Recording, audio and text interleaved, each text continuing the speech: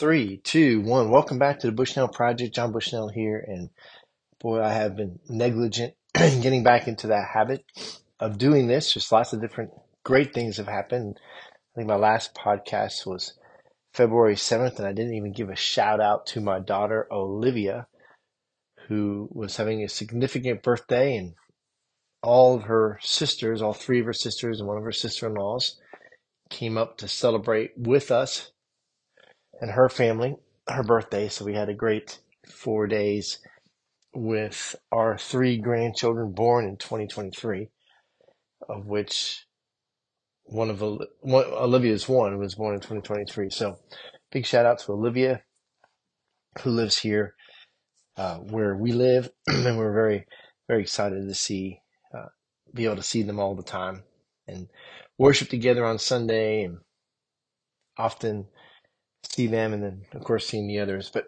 I have been a little lazy, I think is the only way to describe it. And often when I think about getting up and doing the podcast, I talk myself out of it. So it's just not good. Not good, but we are done with that. We need to keep moving on.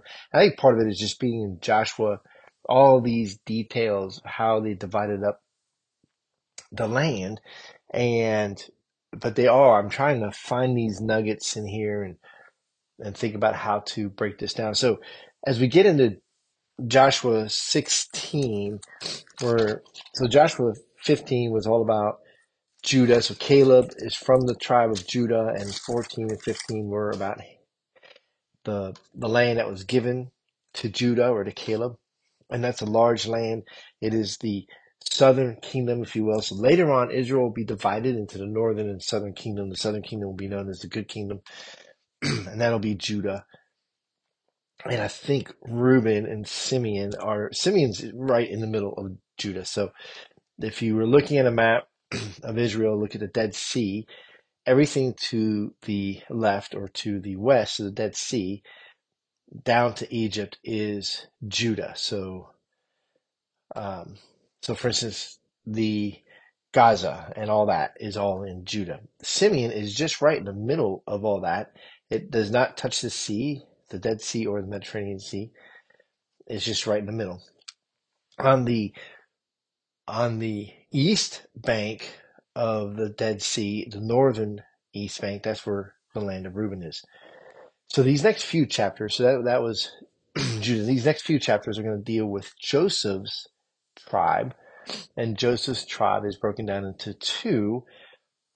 His two sons, Ephraim and Manasseh. So Joseph's the only one whose sons. Joseph is one of the 12 sons of Israel, but it's his sons that get named. All the others are Joseph's brothers, like Simeon and Judah, Ephraim and Naphtali. So those are all his brothers, but then the land that the tribe of Joseph gets broken up into many groups, and actually it's the largest area is going to be given to Manasseh and Ephraim, and actually Manasseh. So you could argue that maybe the land that Caleb gets in Judah is larger, but Manasseh is going to get a huge chunk in Ephraim, and so there's explanations for that here. And then how do we divide up the rest of the land? The reality of the Canaanites and others who are not removed from the land that become the issue for everything else in history with Israel. So let's just dive in. 16 is a very short chapter. We'll just read it and then talk about it. So Joshua chapter 16. The allotment of the people of Joseph went from the Jordan by Jericho, east of the waters of Jericho, into the wilderness, going up from Jericho into the hill country to Bethel. Then going from Bethel to Luz, it passes along the Ataroth, the territory of the Archites. Then it goes down westward to the territory of the Japhilites as far as the territory of Lower Beth Horon, then to Gezer, and it ends at the sea. The people of Joseph, Manasseh, and Ephraim received their inheritance. The territory of the people of Ephraim by their clans was as follows: the boundary of their inheritance on the east was the Ataroth Adar as far as Upper Beth Horon, and the boundary goes from there to the sea. On the north is Mechamethon, Mechamethon.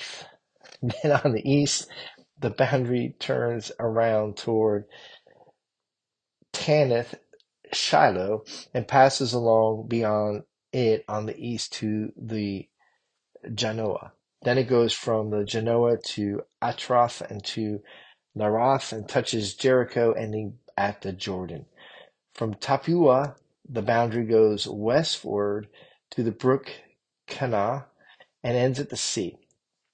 Such is the inheritance of the tribe of the people of Ephraim by their clans, together with the towns that were set apart for the people of Ephraim within the inheritance of the Manassites, all those towns with their villages. However, they did not drive out the Canaanites who lived in Gezer. So the Canaanites have lived in the midst of the Ephraim to this day, but have been made to do forced labor. And that's the end of chapter 16. So I'll start there with the end, that the Canaanites were still there. They're caused to do forced labor. That's when Israel became strong enough and they could do that. It was forced labor. So they had to have the strength. They had to overpower them to do that because the Canaanites didn't want to leave. So it was like, leave or be our slaves. So that's very common in all cultures leading up through this and beyond, that if you wanted to stay in an area where you weren't necessarily wanted or where you had the strength to fight for your own rights, then you became slaves. And it's the same thing with indebtedness. If you became indebted to somebody, you became their slave. That's just how the law worked. And so that's what's going on with Ephraim and Manasseh. And it's going to go on in chapter 17, with the allotment made to the people of Manasseh. And so to give you an idea, if you were to look at a map today and you see Jerusalem's just at the top of the Dead Sea and a little bit to the west. It's basically in the mountains overlooking the Dead Sea. So that's Jerusalem at the tip there. And then you go follow the river, the Jordan River, all the way up to the Sea of Galilee. Basically, north of Jerusalem is really in an area shared by Judah and Benjamin. Really, it's in the territory by Benjamin, but it's going to end up being shared with Judah. And Benjamin and Dan get very little land. They're smaller tribes. So just north of Jerusalem is the territory of Benjamin and Dan, and then Ephraim. And then north of that is Manasseh. And that takes you almost to the Sea of Galilee before you have other tribes that get the land. But then you have to cross the Jordan River, cross a little bit of Gad's land, which will be divided out later. And you come up to what's the northern forest of Israel. And that's what becomes another part of Manasseh's tribe. So Manasseh's land is actually divided. And it's divided not only by the Jordan and the Sea of Galilee, but by the tribe of Gad. The tribe of Gad has some area. And then they gave very specific cities. And so all these cities are markers that you can look on a map. And so they're just the markers for this. So the cities were significant. Cities had towns around them, and there were people in these cities and represent towns around them. And so there's a lot more going on in all of this than just Jericho and the walls coming down and the initial invasion in the southern part of the kingdom was significant to lay the groundwork that the Israelites were a powerful nation coming in and they were going to take the land. And so the Canaanites and others are going to stick around and be a thorn in the side of the Israelites forever, it seems like. And so that's just the reality. But God is dividing it up. He's using the leadership of Joshua and Caleb. But Caleb's pretty much taken his land and said, okay, thank you very much. We'll be down here in the south, and we're pretty well protected, but we're also the cushion between you guys and all of Egypt, which is significant. But so he's letting Joshua lead because Joshua is the rightful leader. And then one of the interesting things we're going to see here as we go through 17 and 18 is they're going to set up the tent of meeting in Shiloh, which is somewhat in the middle of Ephraim's territory in Shiloh. And then there's going to be a time of gathering and worship that's going to be in Shechem, which is right on the border, basically. It's in Manasseh, but it's right on the border of Ephraim and Manasseh. So Ephraim and Manasseh, these two tribes, their territory area is very, very significant. And until Jerusalem is established as the capital, if you will, you have these two cities are very, very significant for now. So a lot of different details that are easy to overlook. Matter of fact, they're pretty boring. All these city names that we're not used to saying well, they're hard, even some of the tribes. But a lot of the rest of Joshua is just how the land is divided up. And then there's these little things about how they didn't get everybody out. They didn't get the Canaanites out. So we see that at the end of chapter 15. We see that there in 16. We're going to see it in 17 and so on and so forth. And then in chapter 20, we're going to dive into the cities of refuge and other things was allotted to the Levites and all that. So we'll get into that, but I'm probably going to glaze over 17, 18, and 19.